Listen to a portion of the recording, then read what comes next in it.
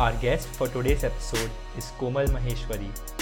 She is studying architecture at IIT Roorkee and is a former product design intern at CureFit. I am Mayank Khandelwal and you are listening to Whiteboard.fm.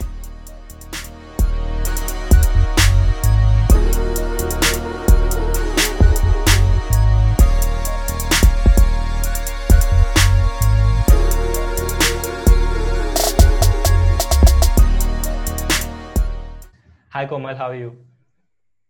I'm good. How are you? Good. So Komal, how did you get started in design? So, starting at the beginning, I'm from architecture. I'm studying architecture at IIT Roorkee currently, and I had never imagined I'd be doing that. It was a snap decision made like within 2 days. So from there, uh, I started getting to know about design. I'd always been a very hardcore physics, chemistry, maths kind of a person. But post J Advanced, I thought this could be a good stream to venture into, because I was not getting the other streams that I wanted to. So I went for architecture instead. The process is slightly complicated, but okay. From that, I started understanding design a little. I wandered around a lot. There was a phase where I was exploring economics sometime, and then there was this phase where I was exploring coding. After a point of time, I read this book, and there was also a lot of introspection where I got to know that it really matters to me that I create impact. So while I won't say that I will remain a designer for the rest of my life, there is this. So I read this book by Walter Isaacson, Steve Jobs. If you've read it, it's an amazing book. You should definitely read it if you haven't.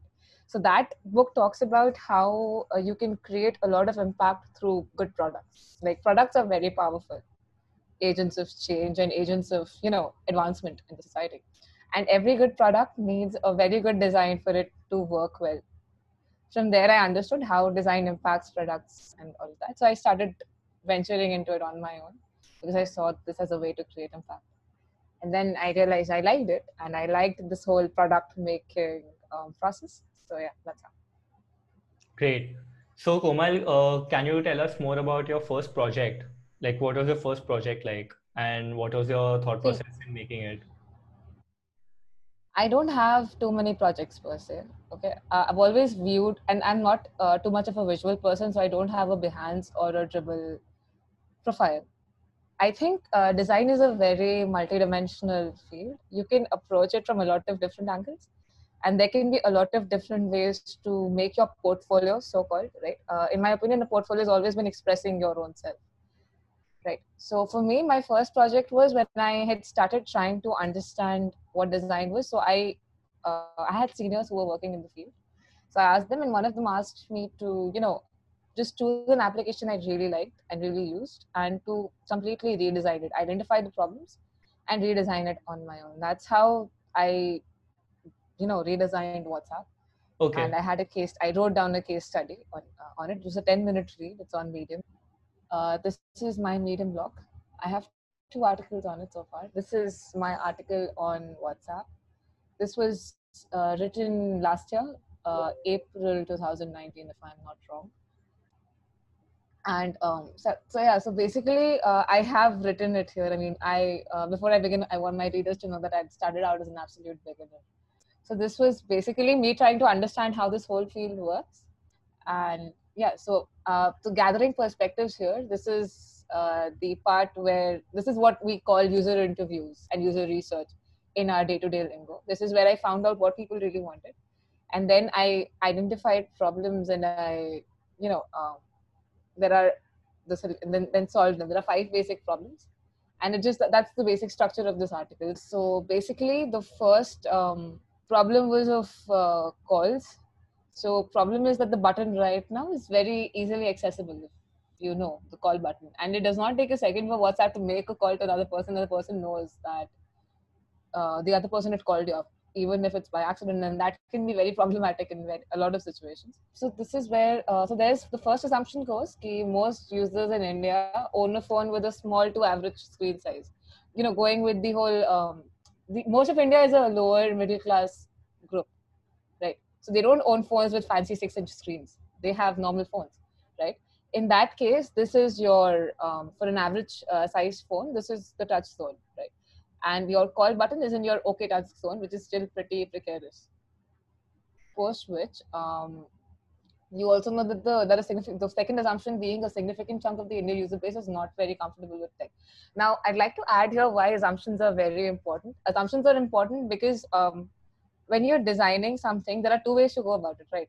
Either you have extensive user research and you know exactly what your user base is like, and what you have your data with you, right, to design according to. Or else you at least know what are the points which need to be addressed by data. And because I did not have the resources to get that data through research, I made assumptions according to my observations, which gave me those data points, basic dummy data points, basically. Okay. Right. So when I say that, I classify very crudely the Indian user base into, our generation, the college high school kid, a young professional, and there is this this bar which tells you the comfort with the smartphone. So a very large chunk, that is 3/5 of the society, has a very small comfort level, as you can see, with the smartphone. Right. So that way, there is this one sentence which says it will be safer to say that they'd be happier if the chances of accidents are reduced. Okay. So then there is a solution. You place the call button as the first option of your dialog, your three-dot menu. That way, the thing is that calling is cannot be replaced by another function, right? If you have to call somebody, you have to call somebody, and you have to call somebody. So clicking that menu button is not really a very difficult choice to make, because if you know you have to call somebody, you have to click on call button. On the other hand, I replaced the call button with something known as search, which you can see here. This is slightly blurred, but this is the search button. Okay.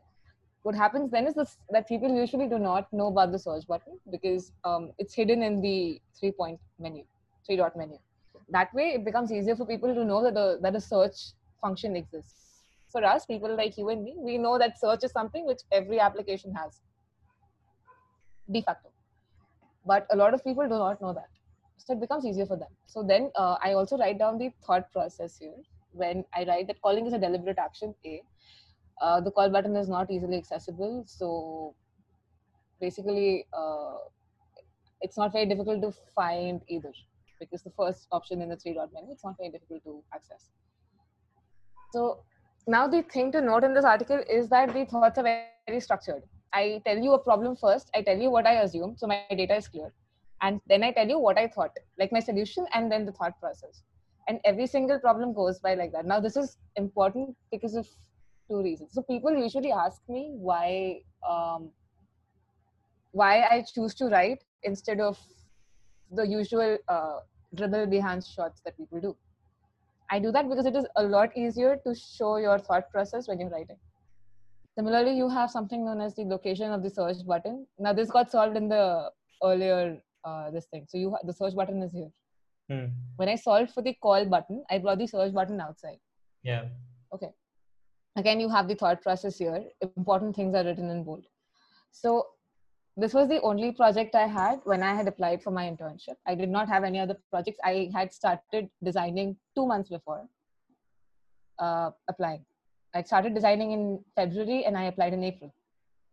So, but this was incredibly helpful because when I asked my manager why he had chosen to interview me in the first place, because I had very little experience, and CureFit has a very good design team. I mean, I was shocked by how good they were. So he said that your writing had a very good structure to it, and I realized that it is really important to put your thoughts forward properly, and it is also very important to be comfortable with your medium of expression. I am not vilifying Behance or any other visual medium. I have never been a person who uses a lot of color or a lot of visuals. I've always been a person of words. So I use words. It is very important to express your portfolio in a way that you are comfortable with. Yeah. So this is how it goes. This is the third problem. The fourth problem. So this is the third problem. It says search options. So the problem is that the search option is incredibly basic. You cannot search by date or even by the name of a member, right? And that becomes incredibly important when you have a group with a lot of people in it. And the relevant results are not displayed together. Instead, they are highlighted, and one has to scroll endlessly in order to be able to locate the relevant message. And the fact that older messages take a little time to load as you scroll up makes the whole ordeal very exasperating. These are the problems I identified with the search thing. Yeah. And then there was the solution that I decided. So basically, you have a search by member, which is only for group chats, and then you have a search by date, which is for both group chats and individual chats. When you click on search, you have two options. There is search by date and search by person, right? Right. And when you do search in conversation, then this, when you click on this, it says search by member. So basically, this is about UX copy, right? By writing things here, I am communicating to the person who is looking at it and who is trying to use it as to what the expectations of the application are from you. Right. So all of these things, they all came. So when I had originally done this case study, when I had not written it down, this was not as detailed as this. Okay. When I started writing it down, it took me an additional 20 days. It took me a month to come up with this whole case study. When I started writing it down, it took me additional 20 days just to brush it up and, bridge the gaps and remove all the contradictions and everything. Right. So precisely why writing really works for me. It helps me clear my mind. So this is search by date. That was search by member. Oh no, sorry. This is search by date. That was search by date. This is search by member. I'm so sorry. Yeah. So when you write Shubhi here, all of our messages come in with the dates. So you know exactly what, and when you click on a particular message, you get the context here. Yeah. March 14 and everything there. So this was that. And the fourth one is, so you can either block a person or you can mute a person. There is no alternative where the person is blocked, you don't see his messages, but he doesn't know about it. So this is the problem here is the absence of a diplomatic alternative to block is what I call it.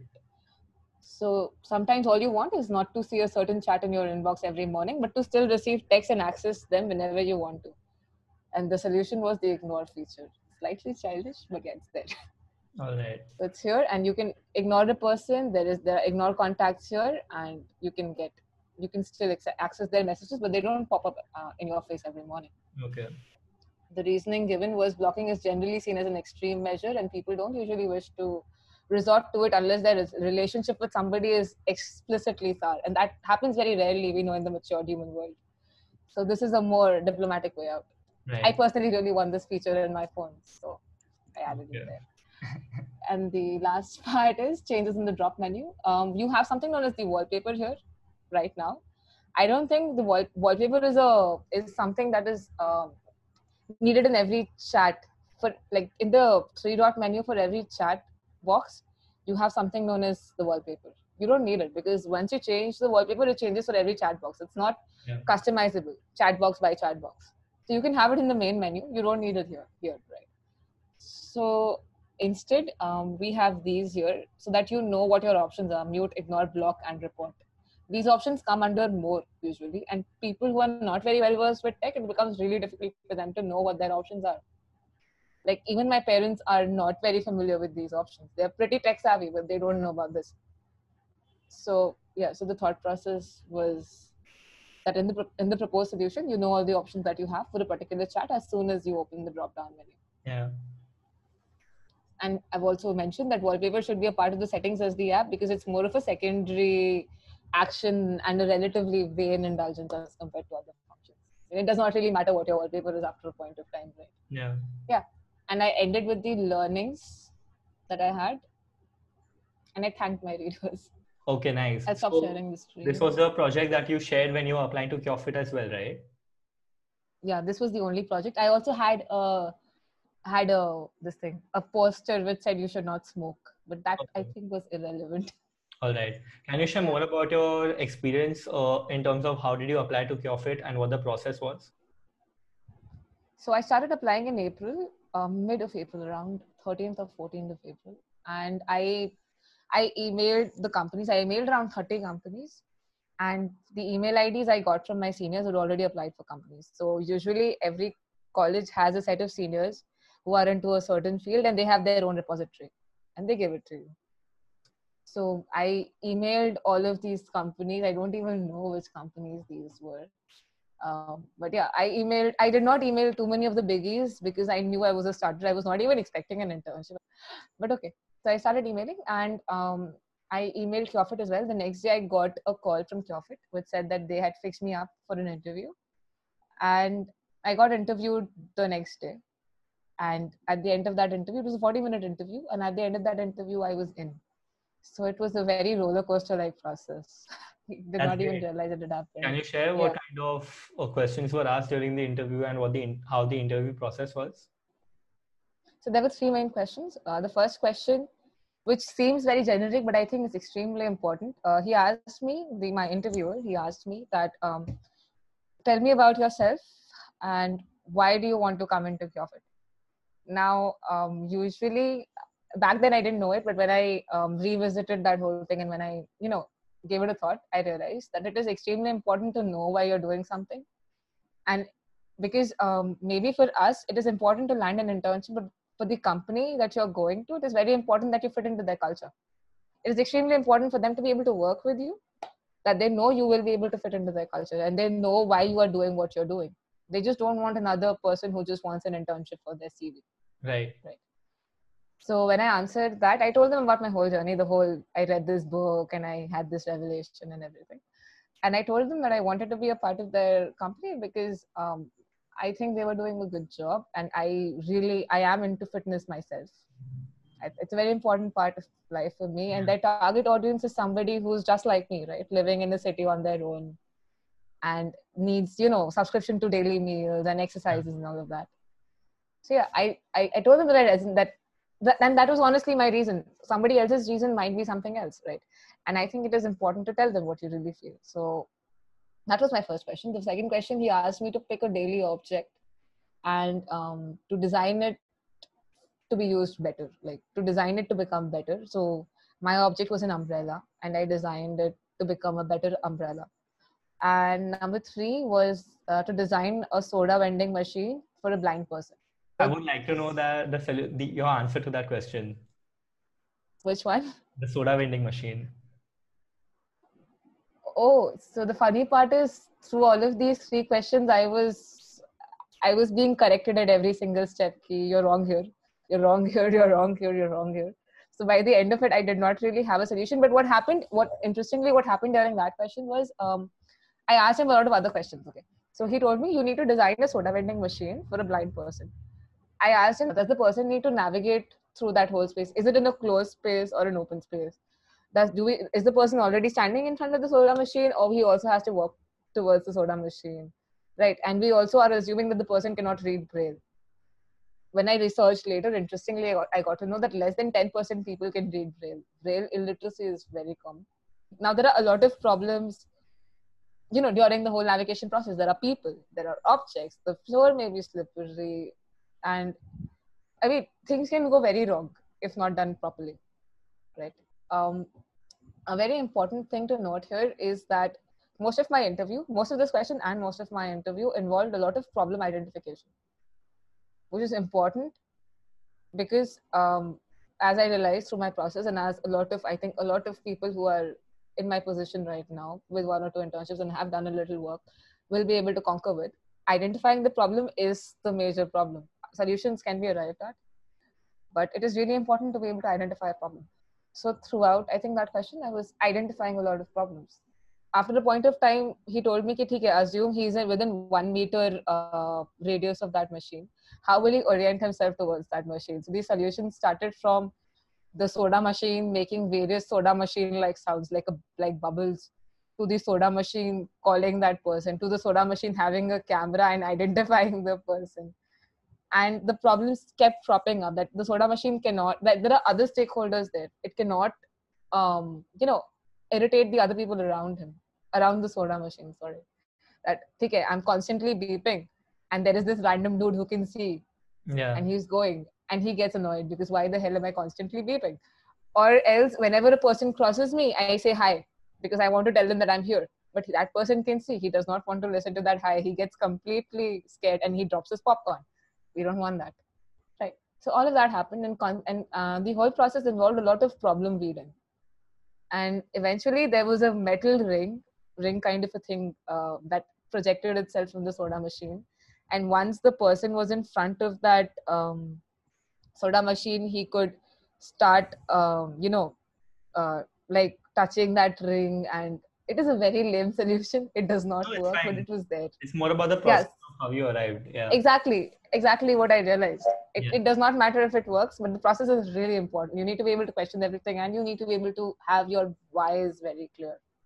You need to know why you're doing something. So yeah, the person basically touches the ring and he orients himself towards the machine. And then one of these so the most unexpected problem cropped up when Sir asked me ki, how is he going to communicate with the machine. So I said there can be buttons. He said, why should there be buttons? Why should there be multiple buttons? I said, true. Then I said there will be one button. I said, okay. Then that one button, the machine can tell him that you press it once if you want Fanta, press it twice if you want Sprite, press it thrice if you want something else. And maybe he can press it. Then I forgot to tell him that the machine needs to confirm to him, you've pressed it Right. once. We are this is going to be Fanta, and if you want to cancel, you have a 2 second, 3 second window. Press it again, kind of a thing. And this seems like a pretty obvious thing, but it's mind-boggling how much detail you have to go into in order to design an experience. Right. So yeah, that was pretty much it. Yeah, there were a couple of other problems, but yeah, pretty much it. Yeah. Okay, nice. Can you tell us more about the design culture at CureFit in terms of the number of designers in the team and the kind of work that's done? So CureFit, when I was interning there, had around 10 designers. They were expanding back then. So back when I had gone to CureFit, they did not have a very structured design process. Okay, but they had an incredible team that knew how to do what it was supposed to do. They were very good at their job, but the process was not very structured. So it was more like we had meetings every week, and we told each other we updated our product manager. So there is no hierarchy in CureFit. Basically, these were meetings where everybody got to know what everybody else was doing. And yeah, that is pretty much how it worked. One thing to note is that CureFit works, although it's pretty big now as a company, it works very much like a starting stage Like a startup. Right. Yeah. So it is a startup, yes, but it's not an early stage startup anymore. Okay. Right. But it still has that energy about it. So there is the work is very fast. You have to do things really quickly. There is always a lot of work, and everybody has to communicate with everybody. I personally, the vertical that I was in, I was the only designer in that vertical after a point of time. Initially, I had another designer with me. He was a senior. He was very senior. But eventually he was a new joinee. So back when he joined along with me. So we had only this one project initially. Then he got other projects, and I was virtually the only designer left on that team. And I remember sitting in meetings with operations and business and my product manager and the developers. And I mean, it was very difficult to be able to grasp all of these things on your first internship. I just completed my second year, but it was a lot of the learning curve is really steep. After a point of time, initially I remember I didn't understand words like ROI. Right. And yeah, I remember writing things down on a tissue and asking people later on, what is ROI and what is, and then I had to literally grasp all that. And after a point of time, I remember, talking to all of these different people at different stakeholders, and I took one-on-one interviews and all of those things. So I think it really, I really grew up as a designer and as an individual. Great. So I think it's very important. I think it's a great experience. You should definitely work in a startup once in your lifetime. It's a great experience. Awesome. Can you tell me more about what projects did you work on and the vertical that you were saying you were a part of? So CureFit has 4 verticals predominantly. Number 1 would be Eat.Fit, Eat.Fit, Cult.Fit, Mind.Fit, and Care.Fit. So CultFit, MindFit, and Eat.Fit are very famous. CareFit is not that famous. It's just it's growing up, right? It's still in that phase where they're spreading the word, right? So Care.Fit, I was a part of Care.Fit. Care.Fit is, they have their own clinics, and they have their own doctors. And yeah, you basically, yeah, it's a clinic which is run by Care.Fit. That's basically it. And their motto is that this whole, like, you can trust the brand, and you know that quality healthcare will be provided. It's a big problem, you never know which doctor to approach. But they have doctors under all verticals, doctors from physiotherapy to um, ENT to gastrointestinology. I don't know what that's called, I'm sorry. To everything else, right? Skin Yeah. doctors and all of that. Yeah. So they have all of these doctors under one umbrella. They bring them under one umbrella, and you can just book an appointment on their app, and you can go and you can have your checkup done. They also have complete body checkups and all of those things. So that comes under Care.Fit. My job was to help them revamp their EMR system. For the uninitiated, an EMR system is an electronic medical record system. A lot of times when you visit a doctor, you will see that he's constantly typing on his keyboard or writing something. The doctor needs to record your responses for future reference. That's how your medical report is created, right? So for that, there are softwares like Practore and a lot of other softwares which help doctors record all this information very quickly and digitally. And when information is recorded digitally, we all know that it's easier to send it across to different people and share it and store it and access it Right. later and all of that. Yeah. So Care.Fit has its own in-house medical record system that I was working on. It's called DocsApp. Yeah, so I was supposed to revamp that, and I made a few prescriptions. So the whole revamping process did not go as planned, because it turned out down the line that it was not as easy as we thought it was. They had to later hire contract workers for like 6 months, who later on completed the process. So while I was working on it, because I was just an intern, I worked on minor tweaks which could help improve the performance of that application. Now, when I say improve the performance of that application, you need to understand how an EMR, like what is important in an EMR system. What is important in an EMR system is that it is fast, it is clutter free, right? By fast, I mean it should be very easy to record the information in it. Doctors work according to a timeline, right? You have a 15-minute or a 20-minute or a 30-minute appointment with a doctor. He cannot exceed that, right? So he cannot have an application which impedes his process, which makes him slower. He needs to have an application which is smart, which can, understand what things which are obvious and reduce the workload. Automation in a way. Also, it is extremely important for the EMR system to allow flexibility to a doctor, Right. because the human body is extremely complicated. So the doctor needs to be able to write his own notes, and for his own future reference, that okay, these are certain things I also suspect, but it cannot be a part of the EMR system, right? The EMR system cannot have like parameters for everything, like boxes for everything to be entered. You cannot have that. So there, a lot of flexibility needs to be provided. So you need to combine flexibility and efficiency and all of these things under one umbrella, and it needs to be easy to use, because the doctor has to use it all day. And surprisingly, when I conducted interviews, a lot of doctors are not very comfortable with tech. They're really not comfortable with tech. So if they're used to a Dell laptop and I gave them a MacBook to test a prototype out, they did not know how to click on that mouse. It was extremely difficult for me to teach them. It took me time to teach them. So keeping that in mind, and it's not really their fault, right? They again are 40, 50, 55, 60 years old. They know their field, but it's not necessary that they'll be able to handle a computer as well, right? It is extremely important to remember that when you're making an EMR system, that it also has to be very simple to use. Right. And the learning curve needs to be cannot be very big. Like it needs to be very smooth, the learning process.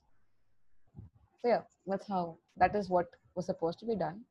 Nice. But I worked on makeshift tweaks, which could help them like function better for a short period of time till we could hire contractors and completely revamp the app altogether. Okay. That was my job. This episode of Whiteboard.fm is brought to you by UI Sources. The problem with finding inspiration online is that there's too many hypothetical daily UI screenshots and not enough real apps. Well, not anymore. UI Sources is one of the biggest repositories of screenshots and interaction videos with thousands of examples of best practices in onboarding, gamification, payments, or whatever else you might be designing. You can also browse by industries like finance, entertainment, education, and so on. Stop reinventing the wheel, save product development time, find inspiration, and compare against the industry standard. Visit uisources.com and apply the coupon code WhiteboardFM for 10% off your subscription. That's uisources.com and just apply the code WhiteboardFM during checkout to get a 10% off your order. Alright, now back to the show. Can you share some of your work? Sure. Yeah. So this is something known as the physiotherapy plan. And so I had to make this is the screen where the doctors enter the information that they receive from the patient. Yeah. So this is something known as the provisional diagnosis. This is the drop-down menu. So again, something that I learned on the intern was that it really matters whether you're using a drop-down menu or a pill box or, if you're just typing. Right. Because if you have a drop-down menu, you cannot have more than 5 or 6 options because then the drop-down menu impedes your speed, right? It's better to then type it out. If there are just 3 or 4 things which are very common, then you can have them as pill boxes like this. And you can also have a drop-down menu. And you can also have drop-down menus which can support typing. Like you've typed 2 or 3 letters and the drop-down menu automatically shows you an option. Right. Something that Google uses, right? So these have to be like, my major job was to figure out where to use what. This was very cluttered before I worked on it, and now we use drop down here, and we use I can show you the states later. It's below this, but yeah. So the goals area was this. So this is your impacted shoulder. This is the physiotherapy goal, whether you want to reduce pain, reduce tenderness, reduce functional activity. And all of these were dynamic pill boxes, right? They change according to the impacted area. Now, so say if the impacted area is something like your spine, then these will change. Right. Just to so a lot of backend had to go into it. Yeah. And I had to talk to a lot of developers to be able to make sure that this worked. Apart from that, there is something known as provisional treatment plan. Now it's called provisional for a reason, right? Your planned treatment may be something, but your actual treatment can change depending on the person's recovery rate and the person's progress. Right. So you have the session number here. Your planned treatment goes in, but your actual treatment changes. Like when I'm talking about, when I start entering for session number 2, I have to write what was the actual treatment for session number 1, and then I write for session number 2. And there are, as you can notice, there are a lot of add comment boxes. This is in relation to what I said before, flexibility. They need to be able to add their own comments everywhere, like wherever possible. Right. It's incredibly important. It gives doctors that kind of flexibility. And then there is post-session advice. This again, you cannot have drop-down boxes or anything here. The doctor has to type it out because again, flexibility. All right. So down there is something known as activity recommendation. Again, the same thing. There are just 3 themes. So there are only pill boxes here. The person does not have to write, can just select, move on. Writes the activity name, gets a drop down when he writes YO, clicks on yoga, comes here, selects one, selects again, and can write instructions here. These are autofilled. And now you can see this here. This is autofilled, right? So the moment you select yoga, this gets autofilled on its own. Instructions is step number 1, lift your right hand, step number 2, that kind of a thing, right? So the person does not have to write it down here. At the same time, it gets filled out. So when it's printed out, the patient receives it that way, and it's helpful because it's required. So see, the things that you need to keep in mind while designing a prescription is that a prescription is meant for the patient, right? So when the patient looks at it, he should not feel overwhelmed because any which ways he's not well. Okay. Yeah. If the prescription is not friendly and if it's not precise to the point, then it becomes really difficult for the patient to, A, trust the doctor, B, Right. follow instructions properly. You cannot have too much jargon put in. You cannot have too much information. There only needs to be information that the patient needs. It's Yeah. also important to, yeah, right. Okay. So it's also important to segregate information properly. Now, prescription is just about what the patient needs to do. A detailed report will have all of his medical condition put in one place, right? So that is what we try to do here. This is the prescription for Uttam Soni. Your provisional diagnosis is here. The pain, your goals are here, and we're also telling him quantitatively what he has currently and what we are targeting for. And then there is a provisional treatment plan where we tell him what session 1 will entail and what session 2 will entail. And then there is something known as activity recommendation. Now, thing to note here is that activity recommendation does not have any instructions given here, right? It's just written squats and planks and lab test likha hua hai. So squats and planks, we plan to give him another sheet which can have, illustrations for every exercise. Right. Like for squats, how to go about it. For planks, how to go about it, because the posture is really important. Yeah. Now, earlier, all of these instructions were given, in a written format in the prescription. That increases clutter, a Right. lot of clutter. And it is not very, it's not a very good form of communication. When you show them illustrations and images, it's a far better form of communication, right? Where, as far as exercising goes. So this was again a decision taken. We won't keep the instructions here. We'll instead give him a pamphlet, and the instructions can just be there, and we can just have the basic prescription Yeah. on the prescription itself, right? So this was the other thing I had to design. And again, you also need to know how to strike a balance between costs and your design, right? You can have very, very user-friendly design, but it can be really costly. I'll show you. Wait, I'll just show you one more screen and you'll understand. So this is the center prescription. Can you see the screen? Yeah. Yeah. So this is something known as the center prescription. This would have been given in printed format. Okay. As you can see, I've defined the boundaries and the borders and everything centimeter by centimeter, 5 centimeters and everything. Right. Why this is important is that when we had a meeting with the operations team and everything, ये भी ये लोग count कर रहे थे कि अगर एक patient को 2 sheets मिलती हैं, then how much with a 5 centimeter border, how many sheets we'll have to use, with a 2 centimeter border, how many sheets we'll have to use, Right. and costs, because prescription is free. And they at the end of the day are a company, right? Yeah. So they have to look at their costs.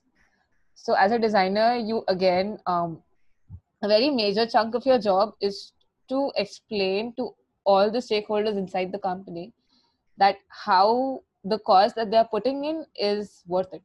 Yeah. Right. So sometimes when I had a senior designer with me, and I did not know so much, right? So I would see that that person is trying to explain to the ops team and the other team that, okay, even if you are increasing your cost by 2 rupees per patient, the this particular margin or this particular say some kind of a feature is necessary for the patient to understand things more clearly, kind of a thing. Right. So again, seems like a very small thing, but a lot of thought goes into everything that a company does. Yeah. And that was again a revelation, because I was like, okay, you even think about the cost of the sheet. Nice. They even think about what quality of paper they'll use to reduce costs, and not so places where good quality sheets are important, like reports and all of that, because reports are more durable, right? Like reports get handed down from doctor to doctor and need to last for years. So their paper was very good quality paper, but here they slightly compromised on the quality of paper, because prescriptions are usually not that crucial. So this is a general physician's, what do we call it? The AMR system. And he has various tabs, as you can see. This is known as chief complaints. This is where the patient tells the doctor what problems he has. If he's come from for a regular checkup, he'll say no presenting illness, and the moment you click on it, this disappears. You don't have to write nil, nil, nil everywhere. Instead, you can just click on this. This was again a tweak that had to be done in order to make the process smoother for them. As you can see, this is just this is not there anymore. You can just write public notes on the prescription if the prescription is needed. Right. When a presenting illness is when the person comes to you with a complaint. Yeah. So if the person has no complaints, he's just saying that I've come for a regular checkup. You don't have to write regular checkup. You can just say no presenting illness and it's done. So that was one thing. Again, reason for visit, you have multiple tabs here as you can see, right? So this is HCU. HCU is health checkup. Medical certificate is when you need a medical certificate for various reasons, professionally and otherwise. This is a routine checkup and a follow-up. A follow-up is when you have gone to a doctor previously and you're following up on that visit. So yeah, that is another thing. The third thing is, again, the whole iteration kind of a thing. When you write C, now there was this huge debate on this particular Dropbox because there are numerous conditions, right?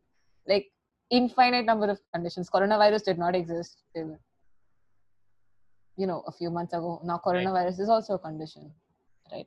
So this is click to add new. Now there is also this need for the company to verify that the particular thing that the doctor has added is genuine. When I say genuine, I'm not saying that the doctor will add something which is not really a condition, but they may have another option on that list that the doctor does not know about, and he's writing the same thing in a different language. Like myocardial infarction and heart attack is the same thing, right?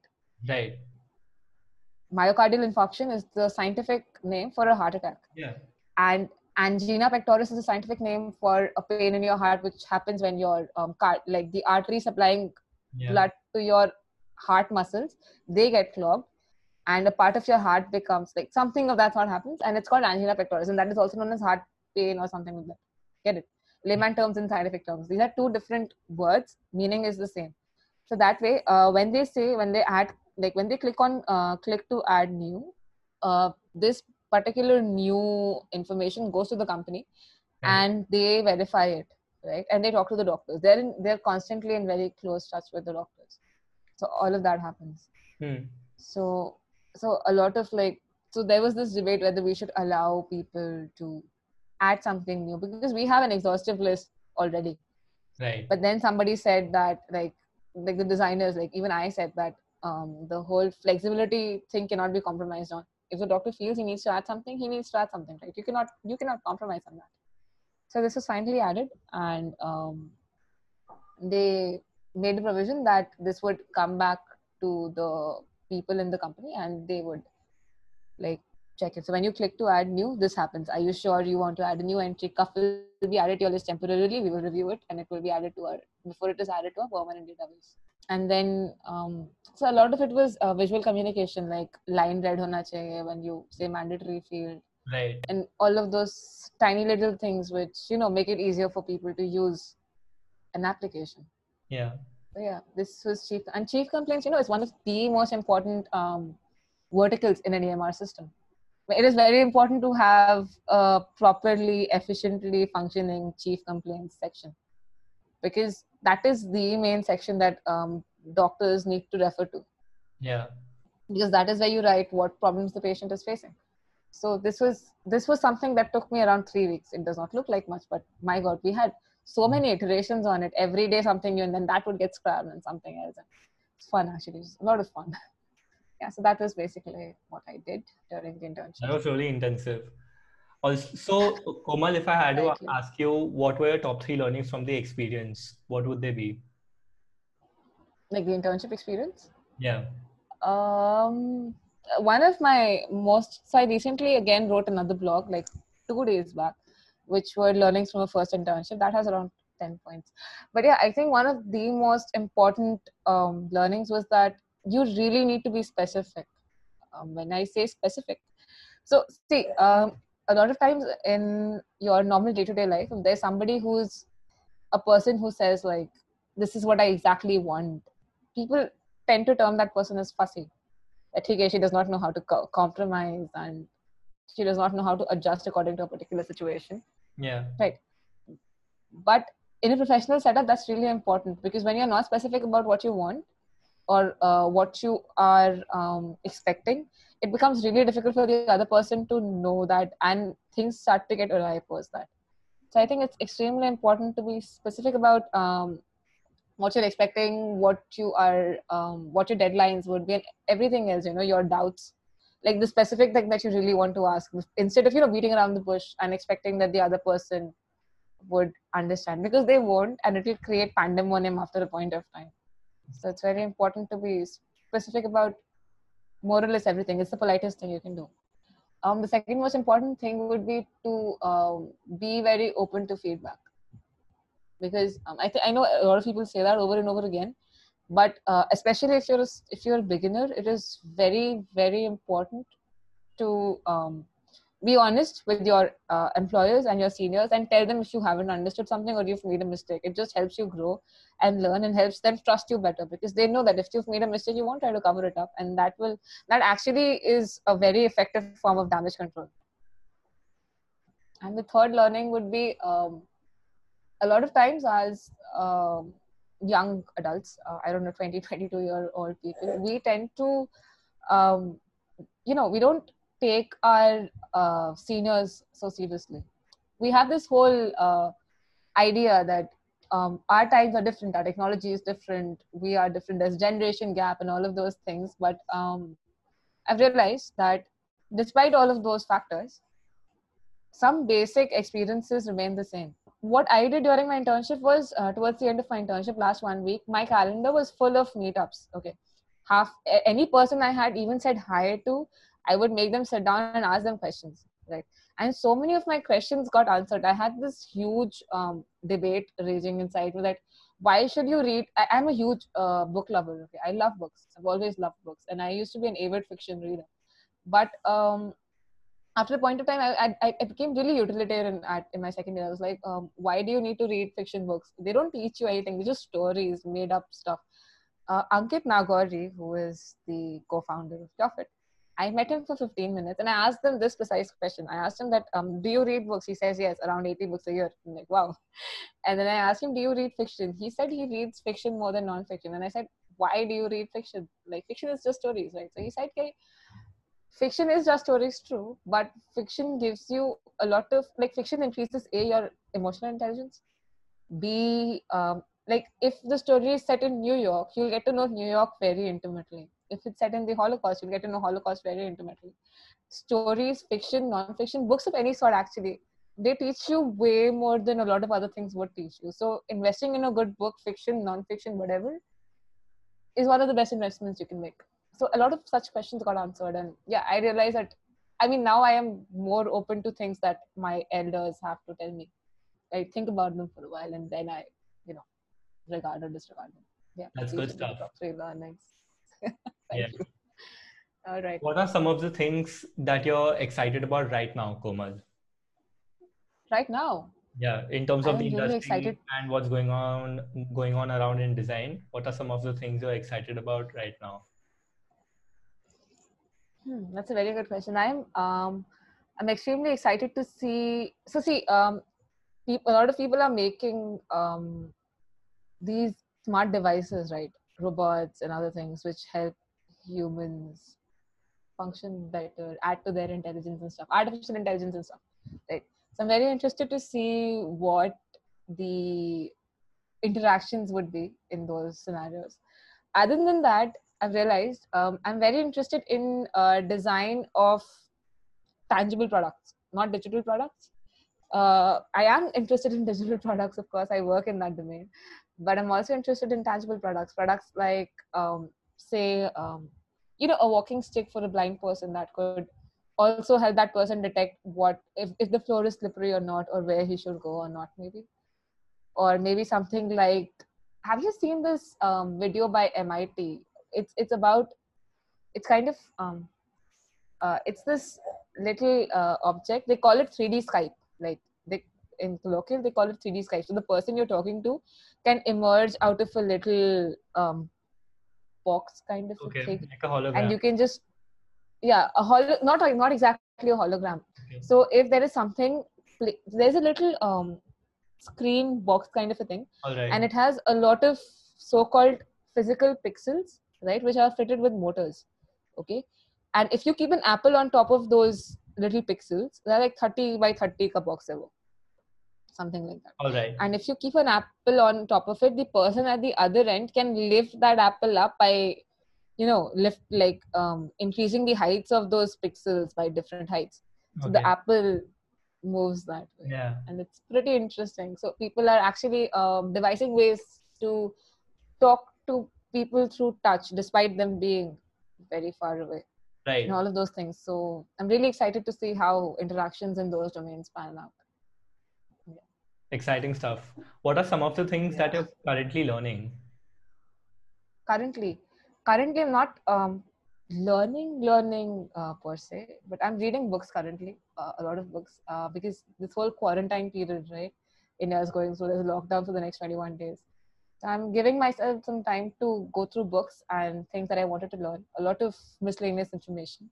I'm also I'm not learning technical stuff per se right now, but I'm learning to, there are a lot of intangible things that I'm learning to do. Things like as I'm putting myself out there, things like um, how to, I don't know, how to present my ideas better and all of those things. And I Yeah. have realized that even though hard skills are very important, it is also important to, get to know yourself better and Building a sort personality. out, yeah, not exactly your personality, also there are a lot of soft skills that go into a professional, right, and they're also pretty important. So I'm taking a lot of time to refine those skills, and on Right. the side I'm reading a lot. Okay. Komal, what advice would you give someone who's just starting off in design? Two basic pieces of advice. A would be to not follow the crowd and to know why you're doing what you're doing, which is important because when you don't know why you're doing something, things tend to fall apart very quickly. When the going gets tough, you start questioning yourself and everything just falls apart and you have to collect it all back again. And B, you need to be honest to yourself and people around you and you need to be extremely curious along with honest, Yeah. because you cannot just, when you're honest about the fact that you don't know enough, you also get the strength to ask people and that, okay, teach me, and Right. I will learn, Yeah. but I don't know it right now, but I can learn, right? If you're not willing to accept that don't know stuff and that you are wrong, you won't be in a position to ask people to teach you, and you won't be in a position to learn, right? And when you're not learning, whatever you were being dishonest about in the first place, you'll be dishonest about it for the rest of your life. Great. Also, Komal, what advice do you wish you had received when you were starting off? Uh, there is no such thing as product designer or product management material. Someone told me, a senior told me that given how much I know you, you will never excel in the product field. And that really put me off for a very long time because I thought he was a really smart senior. And he is. He is a product manager currently. He's working and he's doing really well for himself. But later on, when I did dare to enter the field, after a lot of people encouraging me, I realized that there is no material per se. The material depends upon whether or not you're really interested. You become that material. If you really want to do it, you will do it, right? Yeah. So yeah, there is no such thing as if someone randomly comes up to you and tells you that based on your personality, I have judged that you will not excel in so and so field. Just ask him to go take a hike. He Okay. doesn't need to tell you that. All Yeah. right. Great. So, Komal, another question is that do you think there's a shortage of or small number of female designers in the design industry? And if you feel so, how do you think that can be increased, or what advice would you give to your fellow female designers? See, I haven't been in the design community for so long. I come from an IIT, and the ratio there is 900 to 80. Okay. 900 boys and 80 girls. Yeah. So any which ways, there are no girls anywhere, right? So, but if at all there I am pretty sure because it exists in every other field. I'm sure it exists here as well, right? I think to increase, I'll talk about increasing design female workers in any field, like Okay. generally. I won't talk about design particularly because there are certain basic problems that exist for female for the female workforce that need to be solved irrespective of the field. And I think the first and the foremost thing would be that the company or the organization that they're working for, it needs to acknowledge that they are women. By that I mean that there are certain things that will happen in their life, right? Childbirth, they will get married, all of those things will happen, and you need to give them enough space for that. In my college, when there is a quota for female, say, interns or hires, the guys criticize that a lot because their chances get reduced, and there is a lot of debate going on in this particular on this particular topic. Yeah. So I did my own research, and I there was this article I read, some publication, I don't remember, I think the New York Times, something, okay, some pretty some well established publication, which said that some research says that having equal number of male and female, almost equal number of male and female workers in an organization increases the productivity of that organization, because men and women think in different ways fundamentally, right? I'm not saying less intelligent or more intelligent, I'm just saying different ways of thinking. Right. And both of these ways complement each other, which is why when in a team you have a healthy balance of both, your approach to any problem is more holistic. Okay. And when your approach to a problem is holistic, you tend to don't miss out on as many points, and you tend to address problems better, obviously. Yeah. Precisely why companies are now paying attention to this ratio. It's not just about empowering women, it's also about increasing the productivity of their company. And I think another thing that can go a very long way is educating girls. I think education is an investment in human capital, and human capital has the greatest return on investment. So I think education and policies, they can go a long way. Great, good stuff. So thanks, Komal. It's been great knowing your story and your experience. I think you conducted the interview really well. I mean, I had a really good time, and I think this is a great initiative. I mean, a lot of times students in their first or their second years, especially, they are limited to only their particular senior set, right, in their own college. Say I'm from IITR, so my seniors would only be people from IITR. Right. Though they will be the only people who can advise me. So when you bring so many students together from different colleges, this becomes a great platform for people to learn. I think the future first yearites, second yearites, they'll have a great platform to learn from. So great initiative, man. Thanks for listening to this episode, and I hope you liked it. To check out other episodes and clips from the interview, subscribe to the Whiteboard.fm YouTube channel. Feel free to share your favorite parts of the interview, and don't forget to tag us. This podcast is a part of the 10K Designers Network. You can check out other projects on 10kdesigners.com.